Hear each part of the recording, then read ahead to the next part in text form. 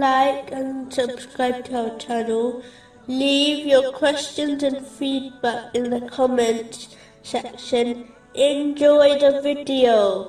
Continuing with the last podcast, which was discussing chapter 10, verse 19.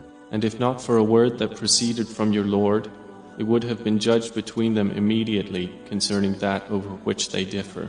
Specifically, it was discussing the importance of assessing one's deeds before they are judged by Allah, the Exalted. A clever business owner will always, regularly, assess their accounts. This will ensure their business heads in the correct direction, and ensures they complete all the necessary accounts, such as a tax return, correctly.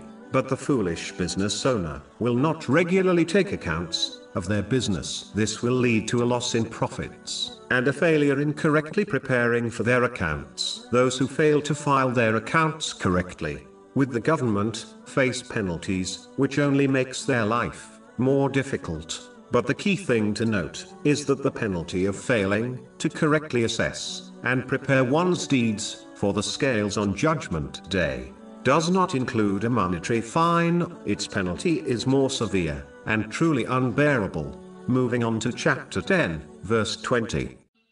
And they say, why is a sign not sent down to him from his Lord?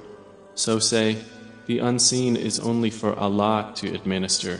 The unseen things are those which cannot be perceived through one's five senses. For example, hell. They must be accepted as true, the knowledge of which is brought and confirmed by the holy prophets, peace be upon them. The unseen things must stay hidden in this life, otherwise, if they are revealed, then the concept of faith becomes meaningless, as faith is believing in something which is beyond the perception of the five senses. The same way, a Muslim believes in the unseen, such as paradise, without any doubt, even though they have not seen it. They should also firmly believe that everything which occurs in their life, whether it is pleasing to them or not, occurs for a good reason, even if that reason is unseen to them. So the same way, one firmly believes in these unseen things,